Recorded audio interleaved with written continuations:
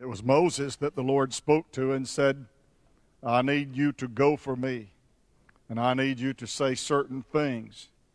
For surely he had heard the cry of his people, he said. And surely he knows their sorrow, and surely he knows their grief. One of the great things about our God is that he knows all about us. That everything that we do and everything that we are and everything that we say, God is attached to our whole life. He's a part of our life. And he wants to live with you and abide with you. He wants to have relationship with you. In fact, the most wonderful thing in the world is that we can know God and God can abide in us.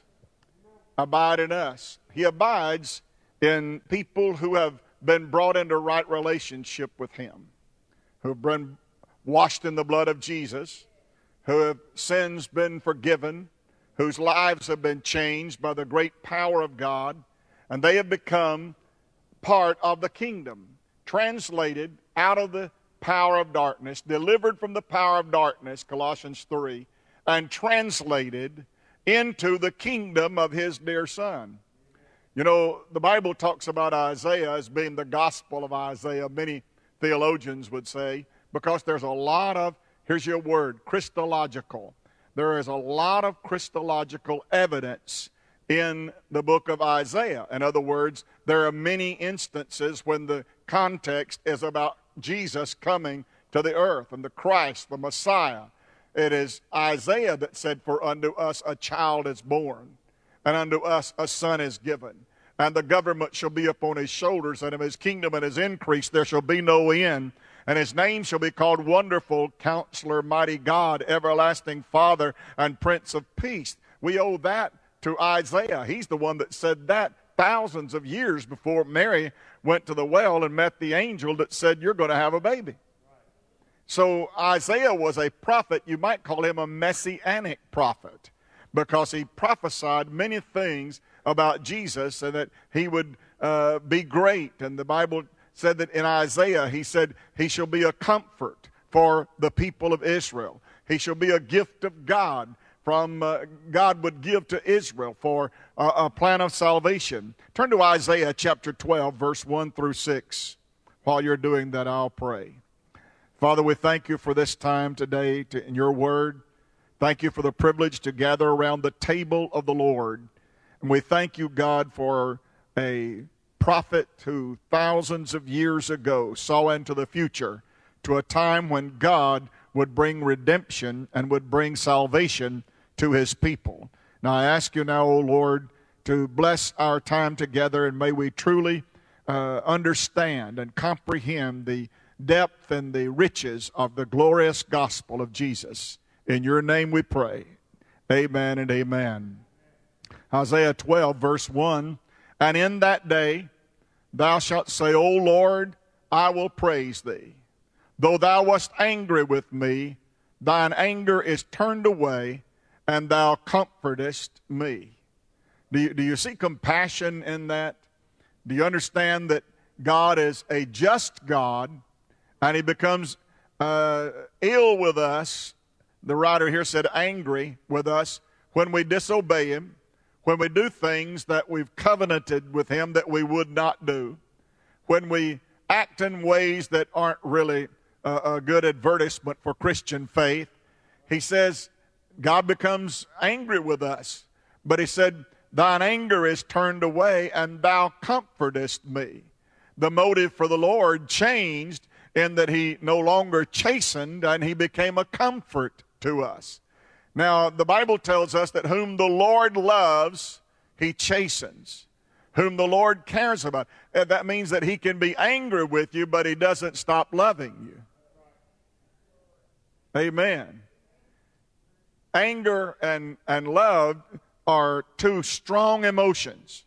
And God can be angry with us for things we've done in transgression, but he can also never stop loving us because his love is unconditional. And when his anger and his wrath are turned away, he assumes that comforting role of the Holy Spirit, the comforter, the one that comes alongside us, the Here's your word, parakletos, one who comes alongside of. That is what the Holy Spirit is, Cindy. It is the Spirit of God that comes alongside us. No matter what we're doing or where we're going or what we're involved in, the Holy Spirit is a companion. He is one who goes with us, comes alongside us, and provides us comfort and peace in times of distress. Second verse says, behold, God is my salvation. I will trust and not be afraid. I will trust and not be afraid. I will trust and not be afraid. For the Lord Jehovah is my strength and my song. He also is become my salvation. Is God your salvation this morning? Those of you that are watching online, ask yourself, is God my salvation? Is God my deliverer? Is God my mediator? Is God my advocate? Is God my companion? Is God a Savior, a forgiving, blood-washing Savior that He has cleansed and made me the God of salvation, made me Him the God of my salvation? I will trust, therefore, and I'll not be afraid, for the Lord Jehovah, Adonai, Jehovah, is my strength and my song. He also is become my salvation. David prayed and he said, Lord, restore unto me my sin is ever before me. When I lay down at night, he said, I am wretched until the day dawns. All night long I am full of turning, tossing to and fro, and are tormented by my sin. He prayed and said, Lord, restore unto me the joy of thy salvation. That lets me know there's something to rejoice about in this thing we call salvation. The fact that God is our salvation and we put our trust in Him. There's joy in knowing that. Now, the Bible tells us that we will draw water. That next verse says, therefore with joy shall ye draw water out of the wells of salvation. To know that God's got some wells somewhere, that the water that flows out of those wells brings salvation. Wasn't it Jesus who said to the woman at the well, if you drink of the water that I shall give you, you will never thirst again? Amen. He said this water, it is to be diminished. Every time you draw some out, there's less of it in it. But he said, if you drink the water I give you, you will never thirst again. That well will never run dry, and you can take a bucket load out of it anytime you want to, and it is no more the less because it cannot run dry. God's well of salvation causes us to have joy. Joy, therefore with joy shall I draw water out of the well. Wow, you mean I'm involved in that process? Yeah, He's the source. He's the source, and it's available to you, and there's an invitation to come and drink. Ho, ye all that are athirst, let him come and drink of the fountain of the water of life freely. Praise God. Isn't that a great verse? The Bible said there is a well, a place of refreshment that is prepared in the house of David. In other words, Jesus then would be of the house and the lineage of David, and that's exactly how it came about. In that day ye shall say, praise the Lord. Call upon His name and declare His doings among the people. Make mention that His name is exalted. Have you ever noticed how much Brother Ford says, can somebody praise the Lord with me? Give the Lord another praise in this house. He often does that. And this verse tells us, don't you remember that the Lord has done great things among His people? Call on His name, declare His doings, make mention that His name is exalted. His name is exalted. Praise ye the Lord. Let everything that hath breath praise the Lord. His praise, as they sang, shall continually be in my mouth. Why? Because I've got his water, and it's in my heart, and it's in my life, and it refreshes me, and it sustains me. Praise God. What water does to the human body, that's what the Spirit of salvation does for every one of us. Praise God. That's a powerful statement. This name is exalted. Sing unto the Lord, for he hath done excellent things, and this is known in all the earth. Cry out and shout. Now, I looked at that word, and in Hebrew, it means holler.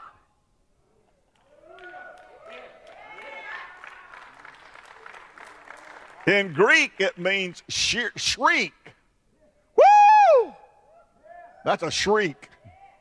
Pentecostals get criticized for shrieking. Why's everybody holler, woo, for? Praise God. Well, the Bible said, know ye not that the name of the Lord is exalted. Amen. And it says, cry out to him and shout. Amen. In other words, church is supposed to be a noisy place.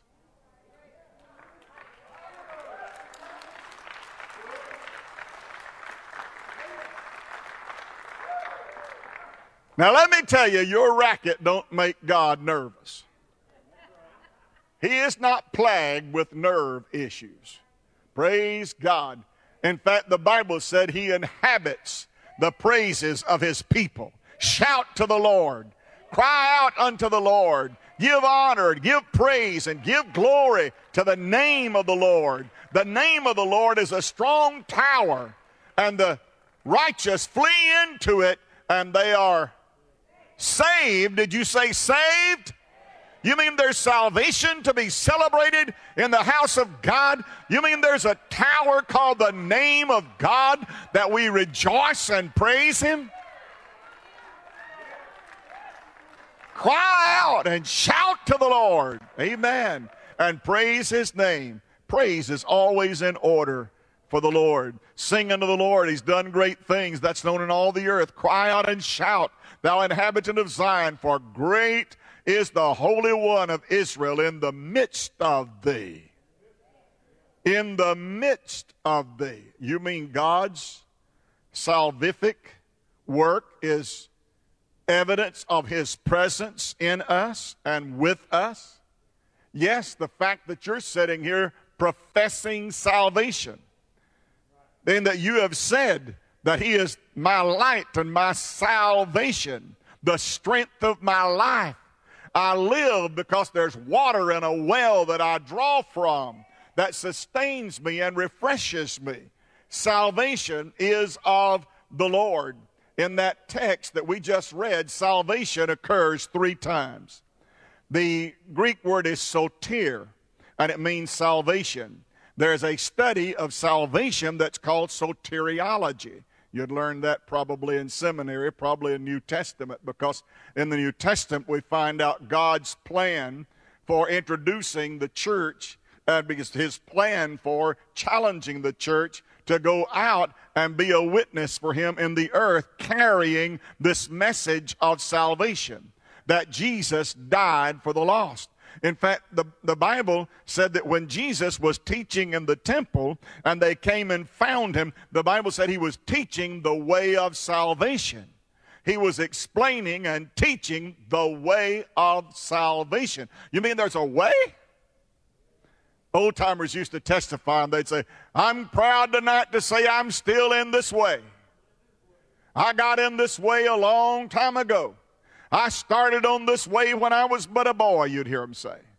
What are they talking about? The way of salvation. Because the way of salvation is a traveling route that we take. Amen. And Jesus said there's 2 ways. Said there's a broad way. And that broad way will take you somewhere you don't want to go. But he said there's another way of salvation. There's another way, and he said it's called a narrow way. And it's got a straight gate. And he said, few there be that find it. And it will take you to eternal life. He said, now the other road, the broad road, he said, there's two roads, there's two travelers, there's two destinations. Got that? But Jesus said, if you're traveling on that broad road, you'll have a lot of company. Because many, the few and the many, few on the narrow, many on the broad, in the ways of living our lives. And you're either on one or the other. Well, I don't remember when I got on the broad road, Brother Jay. You didn't have to remember that. You was born that way. All of us were born with the broad way as our traveling road. But there came a time, praise God, when you had an option. And you had an opportunity that you could get off of that broad road and you could get on that narrow road. And the Bible said it would take you to heaven. It would take you to eternal life with the Lord Jesus. Salvation has been called the new birth, born again, justified, saved, redeemed, all meaning that we have had that encounter with God where we trusted what Jesus did at Calvary's cross as sufficient payment in full for the sin debt in our life. It meant that Jesus paid a debt he did not owe. We owed a debt we could not pay. But God, who is rich in mercy, with his great love wherewith he loved us, even while we were dead in sin, hath quickened us together with Christ, and hath raised us up together with Christ, and made us to sit together in heavenly places in Christ Jesus, that in the ages to come we might show the exceeding richness of his kindness toward us through Christ Jesus. For by grace are you saved by faith, through faith, not of works, lest any man should boast. It is the gift of God.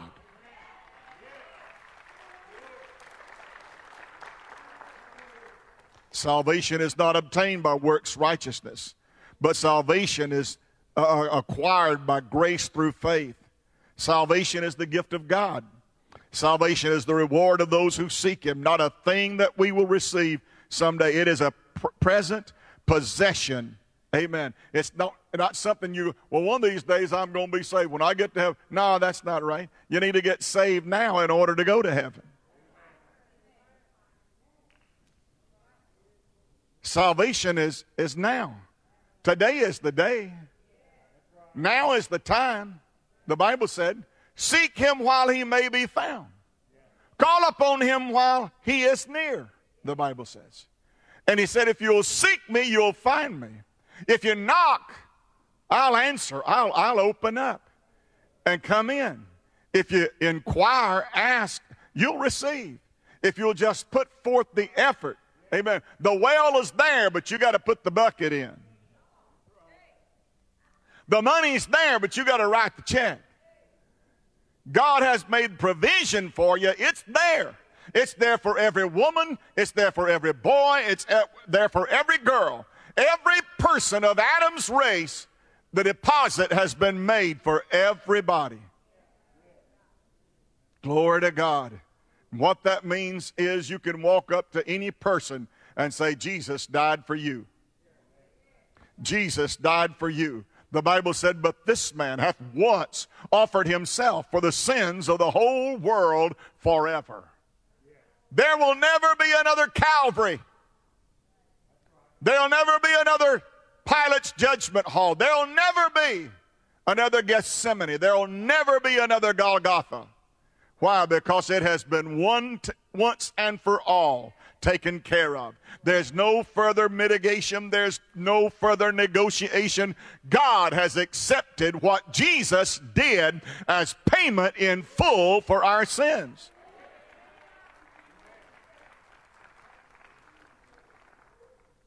And the Bible tells us that there is so much that Jesus did in the redemptive provision.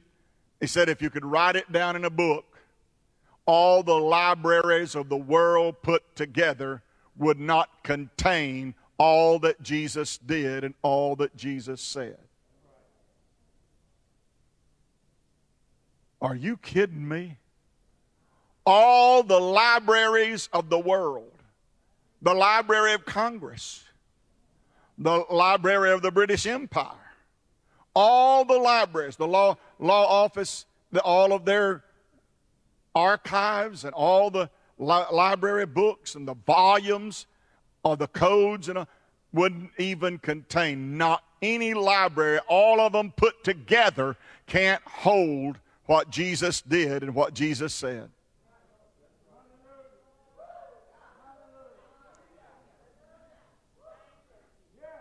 Wow, that just made me feel real good right down where I'm supposed to feel good at.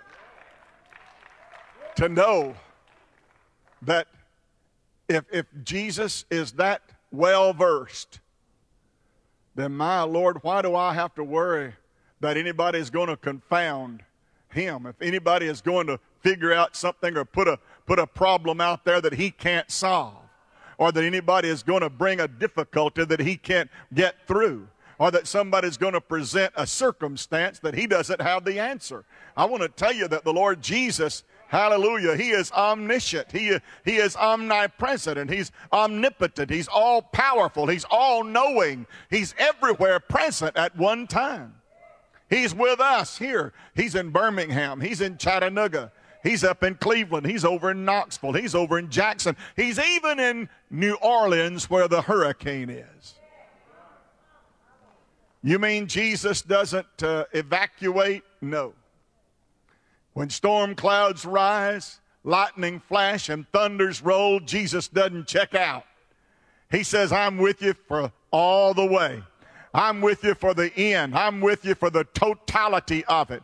I didn't get in this race with you to let you down or let you flunk out or put some other thing in place. I've joined myself to you to get you to the finish line. And he said, I'm committed that what I started in you, I'm going to finish it. What he's saying is, I'm going to get you there. I'm going to be responsible for getting you to heaven. Praise God. Well, there's not a demon in hell that can do anything to subtract from what Jesus does. There's no demon, there's no devil, there's no imp in hell that can come against Jesus and be victorious in any way. He has won for us an everlasting victory, the Bible says. Salvation brings you out of something, but it also brings you into something. Salvation brings you out of the darkness into his marvelous light.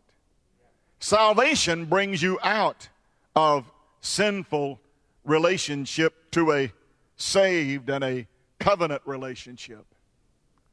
Salvation can take you where you're a stranger and can make you a citizen. Salvation can take you where you're estranged and you're alienated from the commonwealth of Israel, can make you a member of the household of God, a holy temple fitly framed together. The Lord's grace and the Lord's salvation can bring you out. It brought Israel out of bondage and brought them into a promised land. It brought Jonah out of the whale. It brought David out of the pit. It brought Paul out of a lost condition. It brings every sinner out of darkness and into the light of God. It brought Peter out of prison. Brought Lazarus out of the grave. Brought Daniel out of the lion's den. Brought the Hebrew boys out of the furnace. It brought Lazarus out of the tomb. It brought John off the Isle of Patmos. Salvation will bring you out. Yes, but I'm addicted to drugs so bad, Pastor. That doesn't matter. He'll bring you out. But I've been such a slave to alcoholism all of these years, but he'll bring you out. Well, I've done so many terrible things, I'm embarrassed to even tell you how sorry and low down I've been. He'll bring you out. I've mistreated my family. I've been such an embarrassment to my family. He'll bring you out. How is it, Pastor, you can point at everybody and tell everybody that no matter what they've done or where they've been or what an embarrassment or failure they have been in the past, salvation can bring them out.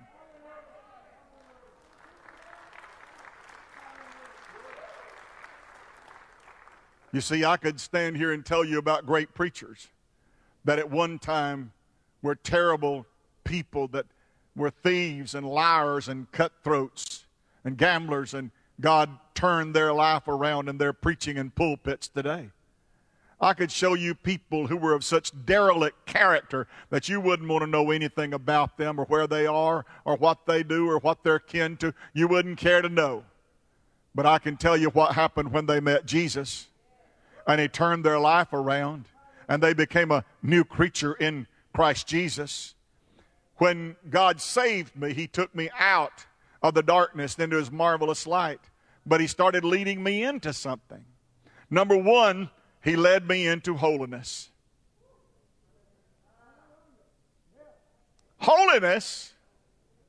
Now, boy, you've really gone from one part of salvation to another. You mean there's supposed to be a change in me? That you told me what He delivered me from, but what is He taking me to? Well, the Bible says in Hebrews 12:14, follow peace with all men and holiness, without which no man shall see God. So then holiness is not a denomination. I'm not offended when people call me a holiness preacher. I know they probably mean I'm a Pentecostal. They've got their terminology mixed up. But I'm not offended by a Pentecostal preacher either. I boldly declare that I am Pentecostal. Boldly declare that I am holiness. I believe in the holiness experience. I agree with the Methodist on that. Are you kidding me? Yes, sanctification is synonymous with holiness. Sanctification is a Methodist idea. John Wesley, Charles Wesley, brothers, preached revivals in this country, established churches, rode horses, and preached throughout communities, carrying this message of salvation. But they also preached a second definite work of grace that they called sanctification. Now, I've not checked recently to find out what Methodists believe, but I do know what their founder believed. And you can attach that experience of what he called the holiness movement. In fact, there was a holiness movement before there was a Pentecostal movement. There was a healing movement before there was a Pentecostal movement. Are you kidding me? Yeah, 1906 at Azusa Street, there was a great revival that took place there, and leaders went out from there and established Pentecostal churches. All the major denominations today that are Pentecostal: Church of God of Prophecy, Church of the Foursquare Gospel, Assembly of God, all of those, United Pentecostal, all of them, all had their roots and their beginning from right there in Azusa Street in 1906. Amen. So accompanying salvation, there are things that accompany salvation. And one of them is to live a holy life. Now, when God saves you, He gets you off the wrong road.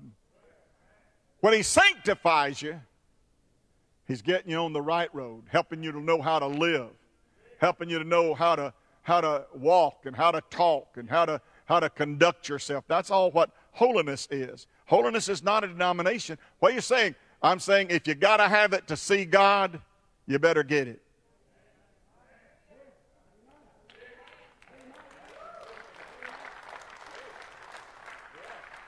That's as simple as I can make it. If you got to have it to see God, then you better get it.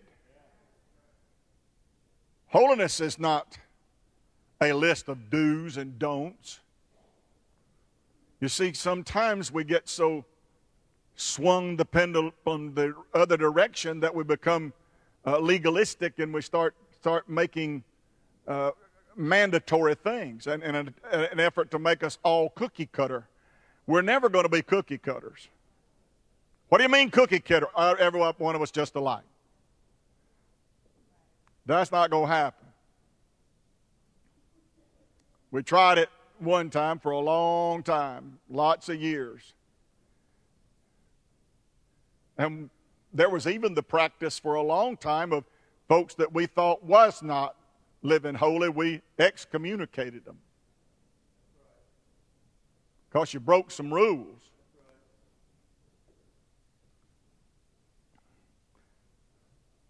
Boy, it's quiet in this house. You see, God has a standard of living, and His standard is holiness. I had a young preacher once taking an exam in a state office, and somehow I was on the board. One of them couldn't come that day. As when I was youth director in Ohio. And there was a young guy there, and on the Declaration of Faith, the 7th article of the Declaration says, we believe holiness to be God's standard of living for His people. Well, I asked him, I said, would you talk for just a minute about your conception of holiness? He said, it's God's standard of living for His people. And I said, I know that, I understand that, but what is God's standard? He said, holiness. I said, well, now you're chasing your tail around in a circle right now. Tell me what you're talking about. You see, holiness is a condition of heart. Just like worldliness is a condition of heart. The Bible said if you love the world, the love of the Father is not in Him. If you've got such a connection to this present evil world that you just can't live without doing things that worldlings do, then you don't have the love of God in your heart. And I didn't say that. I don't write this stuff. I'm just telling you what it says. It says this, that without a condition of heart that is pure, blessed are the pure in heart. So Jesus just went to the heart of the matter, and He said, your heart has to be right with God. Now, I found out over the years, if you get a man's heart right, he'll live right. You won't clap for that?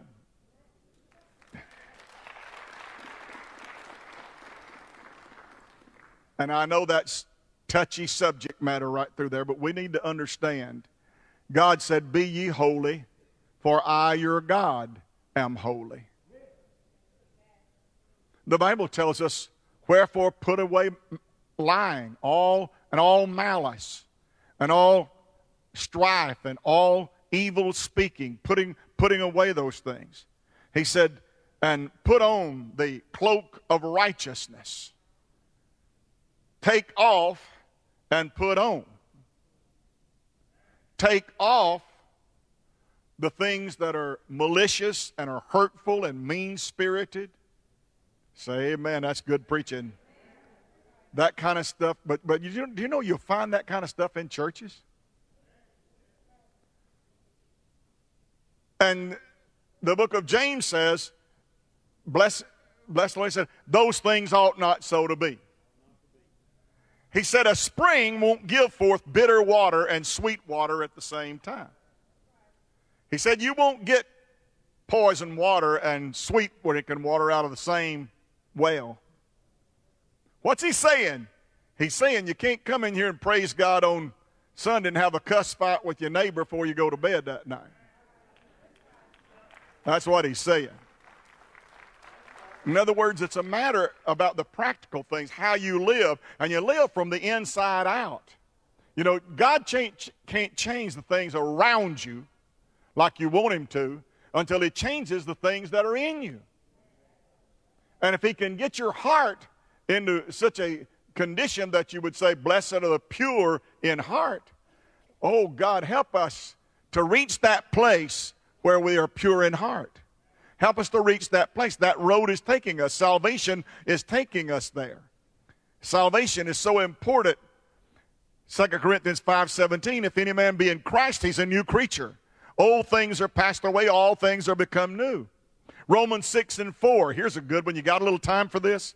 Therefore we are buried with him in baptism into death, that like as Christ was raised up from the dead by the glory of the Father, even so we also should walk in newness of life. Change. Romans 7:6. But now we are delivered from the law, that being dead wherein we were held, that we should serve in newness of spirit and not in the oldness of the letter. Wow. Praise God. Salvation will alter your life. Salvation will change your attitude. Salvation will change your outlook. Salvation will change your personality. One mark of true repentance unto salvation is a drastically changed life. Colossians 3:7, in the which ye also walked sometime when ye lived that way. But now, somebody say when and now. When I was a sinner, now that I am a Christian. When I was lost, now I'm found. When I was blind, now I see. You getting the when and now? The when and now, he said, when, which you walked sometimes when you lived that way. But now ye also put off all these things. In other words, you shed that. My daddy used to say, get shed of it. But now ye also put off all these things: anger, wrath, malice, blasphemy, filthy communication out of your mouth. Why? Because it don't look good on you. You don't wear that well. It's not your color. It don't look like God. It don't favor the family. Glory to God. Lie not one to another, verse 9. In other words, don't be hypocritical. Don't play games. Don't beat around the bush. Be genuine. Be real. Seeing that ye have put off the old man with all of his deeds.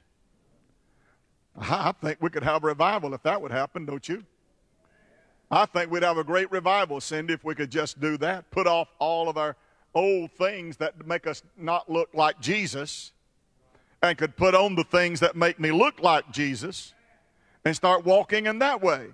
Verse 10, and have put on the new man, taken off the old man, put on the new man, which is renewed in knowledge after the image of him that created him. There has to be that difference. Colossians 1:13, he delivered us from the power of darkness, translated us. In every person who knows the worth of salvation, there is a desire in that person to serve the Lord. Over the years, we become lethargic, and we become so familiar with sacred things that we're not as diligent as we used to be about serving the Lord. If you're not very careful, you'll become so familiar with sacred things that you'll become lethargic and dilatory. Tell you another place that salvation will take you. It'll take you to the house of God. When you get saved, there's something about being saved. You want to be around somebody else that's saved. Oh, Lord, you know I have no friend like you. If heaven's not my home, then, Lord, what will I do? The angels beckon me from heaven's throne above, and I can't feel at home in this world anymore. What is that saying? That's saying that when you get saved, it means that when you put on this garment that looks like Jesus, and you start speaking and acting and conducting yourself in a way that becometh righteousness, then there is this joy that is unspeakable. There's this peace that passes all understanding. There's this power that is within you. And there's this love that is within you to be among God's people. And you just love singing. And you just love the event of going to church. Well, I think that's good. I think it's good that if your heart is cleansed and you're saved, Jesus, you see, where He is adored and where He's lifted up, that's where saved people find joy and peace. Brother, I've felt the peace of God in a lot of strange places because I was assembled with some believers. Believers. When I got off the plane, or Debbie got off the plane Friday, she'd been on Facebook and she'd found a chest of drawers by a certain name, by a certain company, and it was over in an area off of Crestview over in Birmingham. And I said, listen, you just got home. Before you hunt somewhere to go shopping, let me get you at least back to the house so you can get in your car and go. Oh, no, it's just 10 minutes from here. I've already checked it out. I've already Googled it. They're 10 minutes from here. 10 minutes. We drove through some of the worst looking places over there. You've been over there with me, Don, in some of that area, Centerport Point, not that way, over toward Crestview. We used to go that way when the roads was all tore up. You remember that out First Avenue North? She calls this, like, I can't find the place. I've drove up and down the road, went by it 2 or 3 times. Finally, I said, call the woman. Well, she called the lady, and what did you say her name was? Sarah? We come to find out she was from Istanbul. She was Turkish. And I thought, well, my Lord. And we drove by what used to be a pretty Baptist church over there, and it said some name I can't even call on the front of it, but it wasn't a Baptist church anymore. So we started pulling. I said, Debbie, where have you taken me? She said, you're mad, ain't you? And I said, yes, I am mad.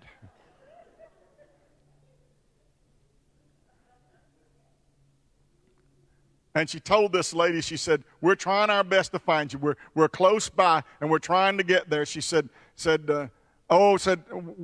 my husband's a preacher, and we pastor a church, and I'm saved, and I know the Lord Jesus, and we're just trying to find it. And she said, oh, you're a believer. We'll knock $50 off the chest. You're a believer? Oh, my Lord, we love believers. Hey, you mean there's joy, there's happiness and peace when you get together with a person that is a believer. Hey, you can meet a total stranger, and if you know Jesus and that person knows Jesus, you got something to talk about. You can come upon someone that you've never seen before, don't even know them from Hogan's Goat. But if you know Jesus, you can start talking about the Lord, and immediately they'll jump in the conversation. Well, let me tell you what He did for me. Well, let me tell you what He brought me out of. Let me tell you when He healed my body. Let me tell you when He touched me and supplied my need. Let me touch. Whoa, glory to God. Hey, believers love believers. And the Bible said, by this shall all men know that you're my disciple, by the love that you have one for another. Friend, if you've got an experience that doesn't make you want to go to God's house, then check up on that experience. Salvation will take you to the house of God. It'll take you to harvest. Not this church. I'm talking about the harvest. You'll go to work for God. It'll cause you to win people unto the Lord. Jesus never called us to be lazy. He called us to be busy, letting our light shine for Him. And He talked about a harvest, and He said it's plenteous, and it's ripe, and it's white, it's ready to gather. Pray ye therefore that the Lord will send laborers into the harvest, because the harvest is plenteous, but laborers are so few. How the Lord needs laborers. Come on, Olivia, and help me quit. Got one more place where it'll take you. It'll take you to the house of God. It'll take you to the harvest. last, it'll take you to heaven. The Bible said this, unto them that look for him shall he appear the second time without sin unto salvation. Be patient, therefore, brethren, unto the coming of the Lord, knowing that your labor is not in vain in him. Oh, glory to God. Well, what's that saying? That means I'm looking for Jesus to come someday. I'll ever keep singing along my way. And when the heavens unfold, I'll walk on streets of pure gold. I'm looking for Jesus to come someday. Brother, if you've got salvation in your heart, you're looking for Jesus. Brother, if you've been saved by Calvary's Lamb, then you're looking for the Lord to appear in the clouds. Amen. And you see things right now in this world that is pointing us directly to the fact that we're nearing the coming of the Lord. I believe it more than I've ever believed it in all of my life. I see things shaping up, and I see tribulation clouds gathering. I see everything that is coming to a head. I can see how this world would accept a one-world dictator. I can see how this world would accept a one-world currency. I can see how every human being on the face of the earth can be numbered. I can see that. Hey, that's happened in my lifetime. There's currency already printed, already stacked up from one world bank. Hey, this thing is a lot further on down the road than you think it is. Well, that scares me, Pastor. Well, don't get scared. If you're saved, that shouldn't scare you. If you've got salvation in your heart, the Bible said, look up. When you see all of these things, look up, because your redemption draweth nigh. What does that mean? That means that the Lord is soon coming. And that them that look for him, oh, glory to God. 1 John 3, behold, what manner of love the Father hath bestowed upon us, that we should be called the sons of God. Beloved, now that we have been made the sons of God, and it doth not yet appear what we shall be, but we know that when he shall appear, we shall be like him, for we shall see him as he is. You believe heaven is real, Brother Jerry? As much as I know who I am, heaven is real. Heaven is real. Heaven is real. You know, some say, let me get my communion. Some say, talk about going to heaven. Well, the most that will probably stay in heaven by any account would be 7 years. While they're going through a tribulation period down here on the earth, praise God, there's going to be a wonderful transition take place in heaven. We're going to eat a marriage supper of the Lamb. We're going to have judgment of rewards. We're going to have a lot of time to sing and give honor and glory that is so loud it sounds like thunder. John said, I heard it. It went, loo, loo, loo, loo, loo, loo, loo, loo, loo. Said it echoed all over heaven. That thunder was so loud. And he said, I asked one of the attendants at the throne, I said, what is this? And who are these people? He said, these people are they that have come out of great tribulation and have washed their robes in the blood of the Lamb and hath made them white. Made them white. God said, they shall walk with me in white, for they are worthy. And then there's what is called a second coming. A second coming. The rapture of the church, the catching away of the saints, is not the second coming. The second coming is when we come back with the Lord. Revelation 19 and 11. And I saw the heavens open, John said. And I saw a horse, a white horse. And he that sat upon him was called Faithful and True. And out of his mouth there went a sharp two-edged sword to smite the nations. And upon his thigh there was a name that was written that only he knew himself. And it said he was called faithful and true. Faithful and true. And it said, and the armies of heaven followed him. Wow. Brother Jerry, I've never rode a horse. One of these days you're going to ride one. I'm not much of an equestrian. Well, one of these days you're going to ride one. And don't worry, the Lord will show you how, probably. And when we get back to heaven, and we get back to this earth, riding white horses and have the battle of Gog and Magog, then John said, I saw a holy city, New Jerusalem, coming down from God out of heaven, prepared as a bride adorned for her husband. Glory to God. And he said that city was 1,500 miles square. Lord, that's from about Philadelphia down to Jacksonville and out to about Phoenix and up to about Spokane over 4 quarters. 1,500 miles square. And he said it has 12 foundations. That means there's 12 stories, 12 levels. I'm going to make all you ladies happy right now because you won't want to be on the first floor. He said the first floor is of solid diamond. Look at these women smiling. Diamonds are a girl's best friend. Yeah, I know.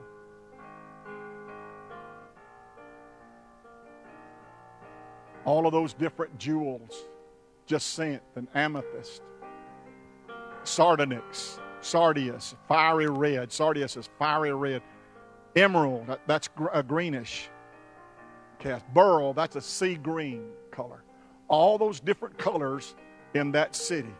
Each foundation has a different color. 12 foundations, 12 different colors. 12 different gems. Wow.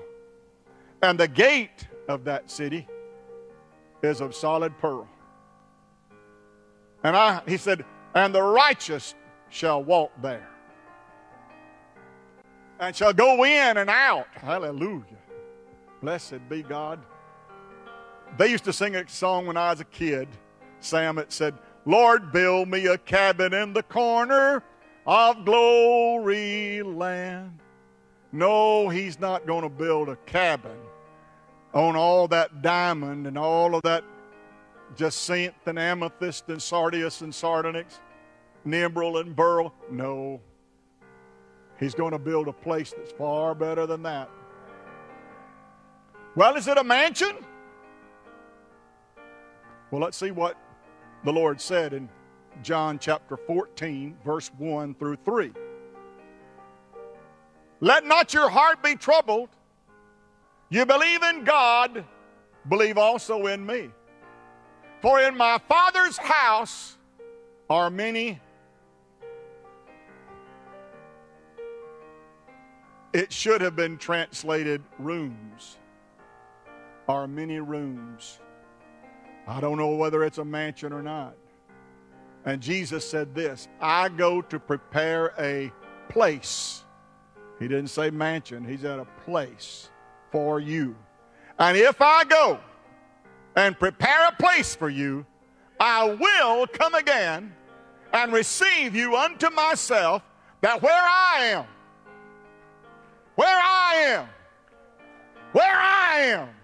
where Jesus is, where the Savior is, where the Lord is, that where I am, there you may be also. What a blessing that is to know, isn't it? What a blessing. Well, all of that began with a crucifixion, and it started with a table.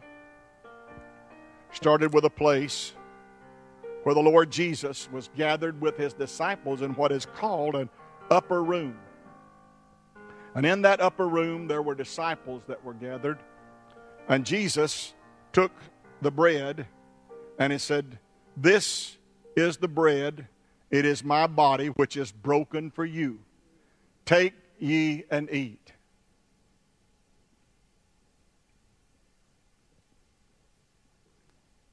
In like manner also he took the cup, and he said, "This is the blood of the New Testament, which is shed for you. Drink ye all of it."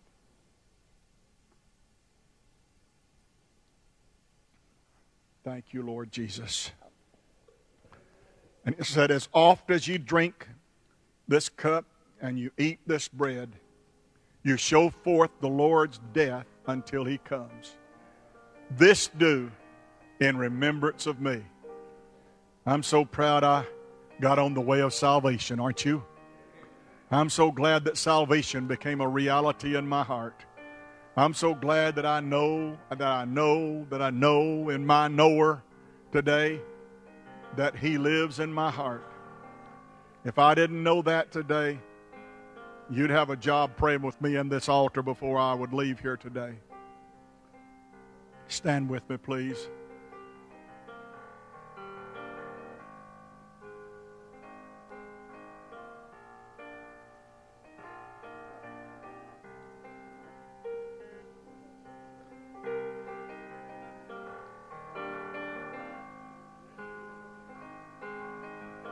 Following Jesus. Following Jesus. Salvation. Following Jesus. I oft complained to Jesus how folks were treating me. I told him about the things of this life that had bowed me to my knees. He said to me, "My feet were oh so weary upon that Calvary road. That cross became so heavy, I fell beneath the load. Be faithful, weary pilgrim, the morning I can see. I'll lift my cross and follow close to thee." Thank you, Lord Jesus, for letting us be in this house today. Thank you for us knowing that salvation and pardon is full and free. Thank you for reminding us of the great price of our redemption. Lord, don't ever let us act in any kind of way that would dismiss or take away from what Jesus did at Calvary for us. Lord, go with us now from this place of worship to our homes and our families and our workplace tomorrow. And may we be a light and be an advertisement for the cross so that people will see in us the life of the Lord Jesus. May your comfort of the Holy Spirit go with us all. God, I wouldn't close this prayer without asking you to touch all that are sick, all that are oppressed. Your word says that you're touched by the feeling of our infirmity. God, there's so many this morning that are desperate for a touch. Their life is hanging in the balances today. But God, I know that you are the Prince of Life, and you've walked into the chamber of death many times and brought someone out. I pray that you do that, oh Lord, for these people, Lord, that are on such dire straits today. Help them, God. Keep all of your people safe from harm and danger, God. Put a hedge of protection around our people, Lord, here at this church. I thank you for the way you protected us and helped us and blessed us. And I ask you, God, to keep your hand of protection upon us and guide us and direct us, O Lord, in your will and your purpose. Dismiss us now in your care. In Jesus' name, amen and amen.